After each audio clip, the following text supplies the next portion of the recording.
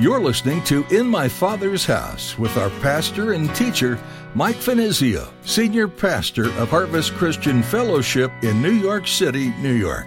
In my Father's house, there's a place for me. In my Father's house, where I long to be.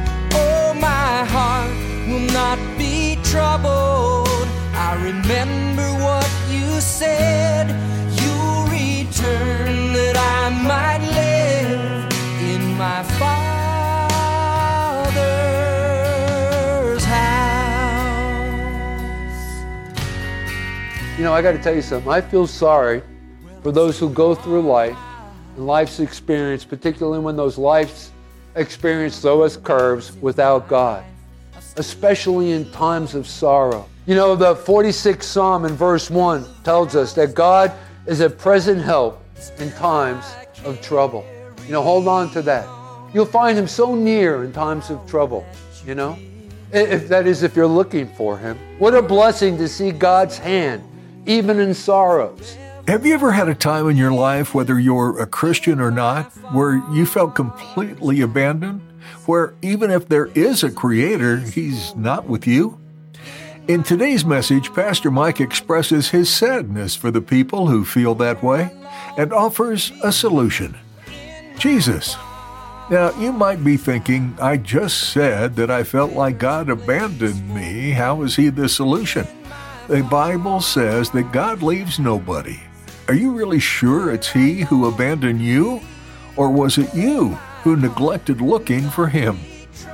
Now here's Pastor Mike in the book of Genesis chapter 48 as he continues his message, Jacob's Last Will and Testament.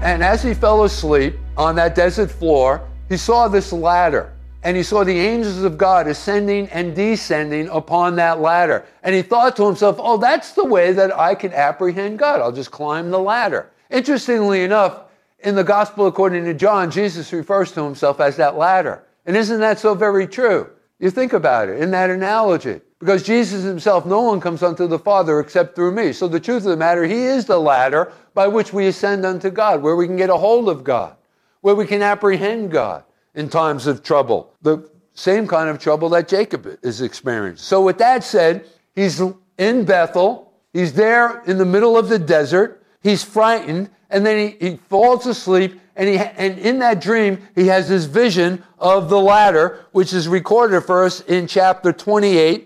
In verses 16 and 17.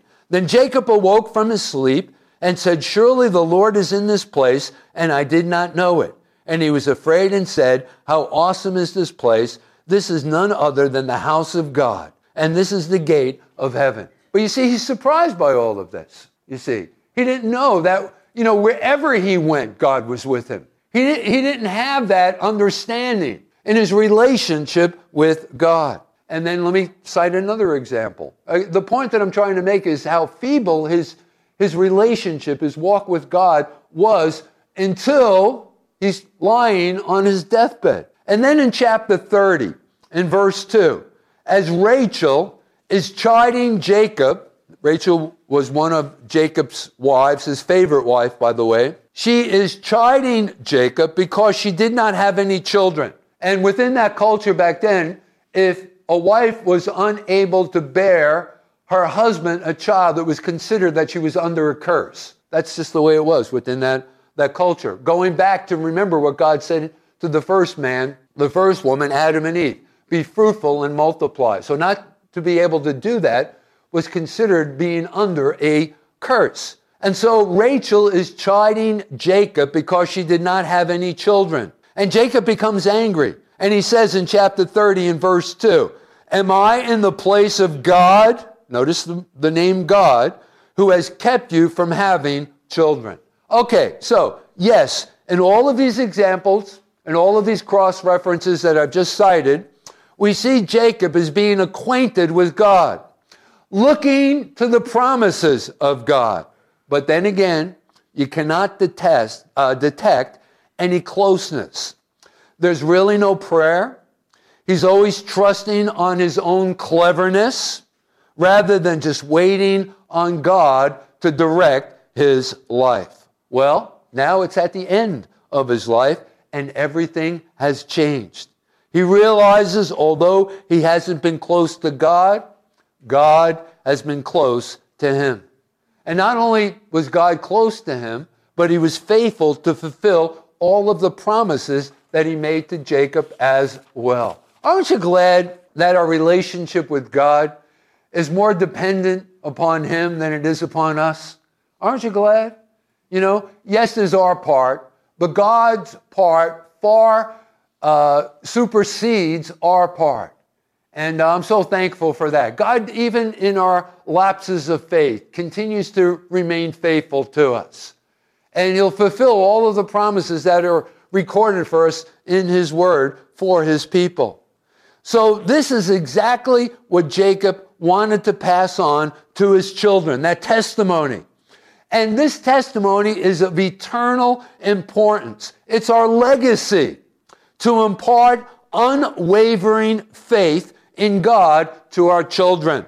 You know, isn't it interesting that as parents, and those of you who are parents could testify to this, we'll do anything that we can possibly do to see that our kids are well situated in life, that they've enjoyed a good education, that they have certain assets.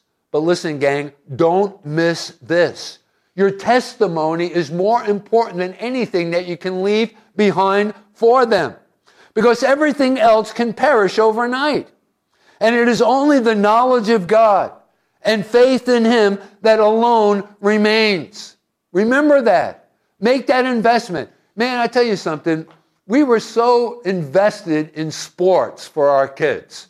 And talk to any of my kids. We put them through camps. We spent so much money. We did this. We did that. We spent more. I got to tell you something. We probably spent more time investing in sporting things than in spiritual things. I'm just so glad that it worked out anyway. All of my children are in church, thank God. Some of them are here with us this morning, and I'm thankful for that. My sons-in-law as well, and now even my grandchildren. But I got to tell you something. I wish that I would have spent more time invested in spiritual things as far as my children are concerned. It's so very, very important. And so here Jacob's spirit triumphs over the flesh, and thus God is acknowledged as his all in all. Listen, gang, we need to get to the same place because it's a wonderful place. In the 91st Psalm, the psalmist testifies to this truth. In verses 14 through 16. He says, because he has set his love upon me, therefore I will deliver him. I will set him on high, because he has known my name. These are God's promises to you.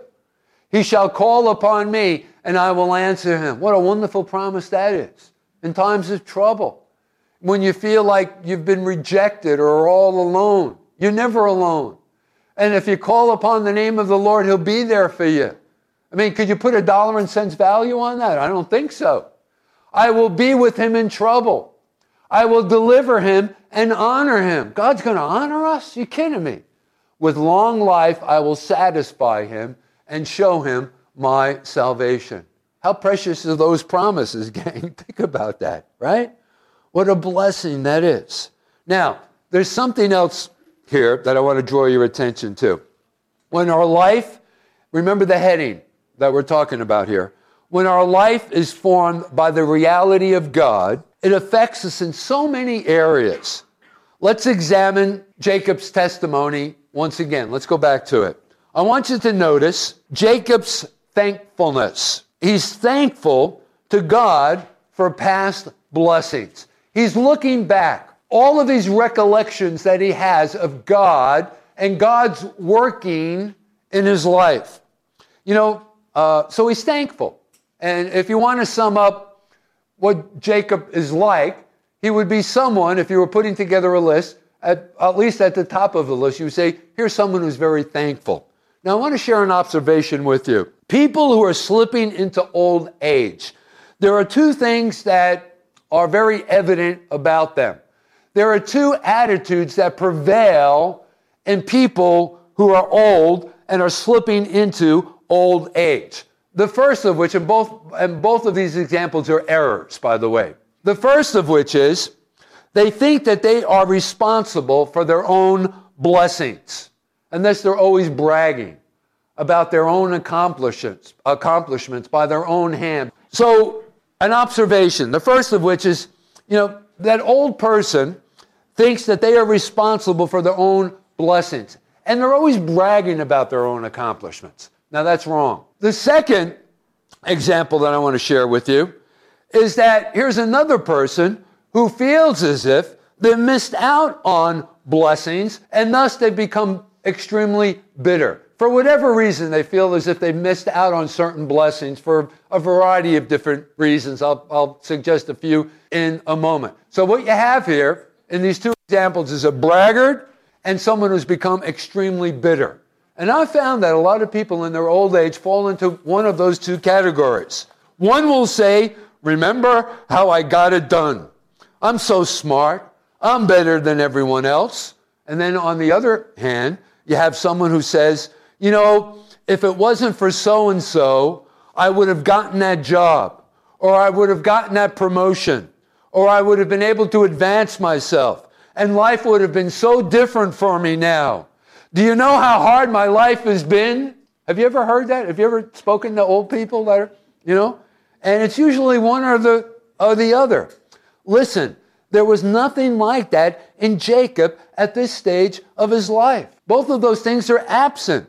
Old age for Jacob is pleasing. It's beautiful. Instead of like some kind of a horror show, he's looking back. He's thankful. As I mentioned before, all of the wonderful recollections of what God had done right up into the very present time. Now, another effect of a God-oriented outlook on life is that it provides great consolation for life's sorrows. Jacob experienced, we've been following this man's life now for several months in our series, in our studies. Jacob experienced some hard times. And he could have fallen into one of those two categories that I just referred to. I mean, he could have become bitter, but he didn't. You see, why didn't he become bitter? Because he saw the things that went on in his life as being in the hand of God, and was therefore consoled. Sorrow was there, yes. There were times where he had every right to be sorrowful for the things that had happened to him, but there's an absence of anger. Let me give you an example. Go back to verse 7 of our text for a moment. Let's go back to our text there in chapter 48 and verse 7. And notice he's thinking about Rachel, his wife. And he's thinking about her death as they were traveling from one place to another. She was pregnant, and all of a sudden the water broke, and she's about to give birth. So they probably, now I'm reading into the text, yes, but I don't think it's a far stretch of the imagination. They probably set up a tent where she was going to give birth.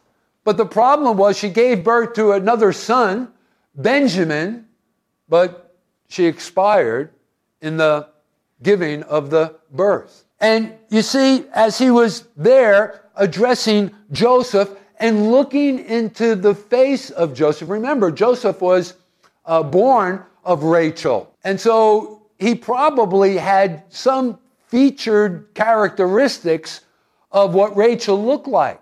And so Jacob is looking into the face of Joseph, and in that face he saw something about his wife Rachel. And yes, he digresses a little bit here, remember, from his testimony, and all of a sudden his mind goes back to this experience. We're talking about a sorrowful experience. If you ever lost someone that you loved, particularly a wife or a husband, a spouse, a child, you know what a horrible experience that is. So there was something in Joseph's face that brought a vision of his wife Rachel back to mind.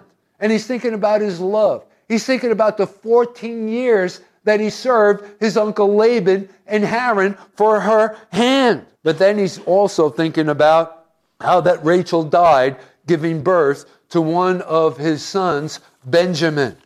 He's remembering the burial which left a hole in his heart that nothing humanly speaking could fill. I mean, how do you fill a hole like that?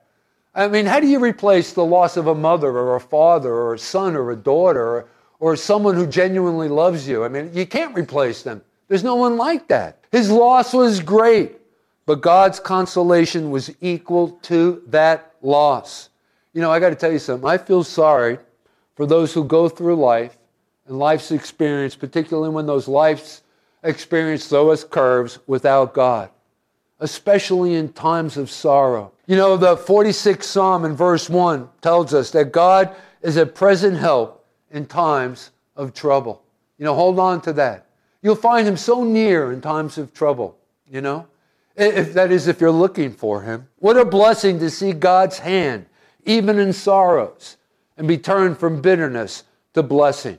Now, the final effect of a God-oriented life here, there is strength to do what needs to be done in any present circumstance. Okay, let's go back to Jacob. Think about what's going on here. Here, Jacob's body and mind are failing him. But notice in verse 2, he pulls himself up, he strengthens himself, and does what needs to be done. You know what this reminds me of? That verse of Scripture in the book of Deuteronomy, in chapter 33 and verse 25, that tells us, as thy days, so shall your strength be. What does that indicate? Well, in other words, in any circumstance, with God, you will always find sufficient strength.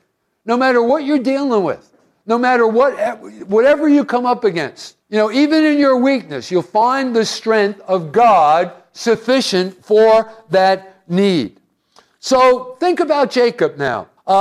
He's too enfeebled to stand. He's blind. His mind is slipping, which is revealed in his digressing, in what he was seeking to accomplish, that is share his testimony with the sons. And all of a sudden he goes back to, remembering his wife Rachel and her expiring. That's something common that's also with people of old age. They'll go from one topic and subject to another. Have you ever experienced that? You'll be in the middle of a conversation and all of a sudden it's like, left field. And what are you talking about? Kind of a thing. It's something that's pretty common in old age. But notice what he had to accomplish. He had to show Joseph's sons affection. He had to admonish the boys. He had to bless the boys. He had to articulate his intention to adopt the boys so that they could be beneficiaries of the covenant that God had made with him. What was that covenant? That he was going to make of them a great nation. That in the seed of his grandfather, Abraham, all of the nations of the earth would be blessed, which is a prophetical announcement concerning the Messiah, Jesus Christ, right? Notice in verse 16, let's just quickly read that in verse 16, which is not a part of our text, but an angel who has redeemed me from all evil, bless the lads. I believe that word angel, by the way, in the Hebrew, it can be translated messenger. He's referring to the angel that he wrestled with the night before, that his brother Esau, who swore the vow to kill him, caught up with him. And remember, he wrestled with that angel that night, and his hip was torn out of place, and he was left a crippled, whereby he could not run from his brother Esau and totally needed to be dependent upon God. And I believe that angel that he wrestled with that night was Jesus Christ himself. It was a theophanies, an appearance of Christ in the Old Testament. So that's the angel that he's referring to here. That word angel can be literally translated messenger. So it's not necessarily an angel, as like an angel or an archangel or a seraphim or a cherubim. It can be translated in the Hebrew messenger from God. I believe it's a theophanies, Jesus Christ. So the angel who would redeem me from all evil. And of course, an angel couldn't have redeemed anybody from all evil. Only Jesus could do that. Bless the lads, the sons of Joseph. Let my name be named upon them, and the name of my fathers Abraham and Isaac, and let them grow into a multitude in the midst of the earth. That was the covenant that he wanted to pass along to them. Now remember, these kids lived like princes in Egypt. So this is no small thing. I mean, to convince these kids, I mean, think about it. To convince these boys it was better to suffer the reproach of the God of Abraham than to enjoy the dignities of Egypt. This is no small thing. You know, put yourself in these kids' shoes for a moment. You know, suffer with the people of God? Forget it. I'm living royally here. I'm living large here in Egypt. I'm a prince, man. I have access to the court of the king. Are you kidding me? I'll identify with the Jews, the Israelis. I don't know. So this is no small thing to convince these kids of the value of this testimony, you see. Okay, anyway, what need, what crisis is there going on right now in your life presently? Well, here's what I want you to take away from this message. God will strengthen you. He will cause you to be successful. Okay, how's that? Well, simply, the answer is right here, by the way, in front of us. Notice the name by which Jacob is referred to in verses 2, 8, 10, and 11. 4 times in this text of Scripture that was a part of our text. Israel. And remember, as I've already mentioned, the name Israel is literally translated someone who is governed by God. That's it. That's how we are strengthened. That's how we can become successful. The name which signified the change in Jacob once he had been brought to fully submit to God as the result of wrestling with the angel at Jabbok. Genesis chapter 32, just in case you're not familiar with that text of Scripture. The account and the record is recorded for us in Genesis chapter 32. Jacob wrestling with Jesus, actually. You see, Israel at that moment had been conquered. Maybe you need to be. Maybe you're kind of wishy-washy in your commitment to the Lord. You're not fully committed. You're not completely sold out. You're sort of like have a lot of Jacob left in you. You need to go through this transformation. You need to go through this name change. You need to get out of the Jacob, the surplanter, the heel catcher, the guy who lives by his wit and cunning and just simply rest and trust in the Lord. What a difference that makes. Just completely having faith in God. Israel had been conquered by God, and that is why he saw life from God's perspective. This is why he had strength to rally himself even in old age, on his deathbed, and point the new generation, Joseph's sons, in the right direction. Listen, gang, we need today, more than ever before, men and women who are exactly like this. So let me put this to you, a challenge. Won't you be one of those types of individuals? Won't you be someone who is absolutely conquered by God? In my Father's house, there's a place for me. In my Father's house, where I long to be. Oh, my. When you look back at your life, what moments stand out to you? There are probably some pretty great ones. Getting married, having kids, graduations, and celebrations. But I imagine there are also a few you'd rather not remember. The ones that come back to run through your head at night as you try to fall asleep. When we take a look at the stories of some of the Genesis characters, we see it all. The good, the bad, and the ugly. These people you meet made their fair share of mistakes. But that didn't disqualify them from being used by God. God built a nation from human beings who were far from perfect. And guess what? He wants to use you too. God has a plan for your life, and you can faithfully follow Him in the way He has made for you. You can be forgiven of your sins and start fresh, remembering the faithfulness of God since the beginning of time. We're so glad we got to spend time with you today in the Word with Pastor Mike Finizio and In My Father's House. This program is a ministry out of Harvest Christian Fellowship in Midtown Manhattan. Check us out online at harvestnyc.org. There you'll find service times and our easy-to-find location. We have easy access from Port Authority on 42nd and Penn Station on 34th. Come by and see us. If you aren't close enough to drop by, you can find links to our online streaming and more on our website, harvestnyc.org. Again, that's harvestnyc.org. Thank you for joining us today. We're out of time for now, but come back and feast on the Word with us next time in My Father's House.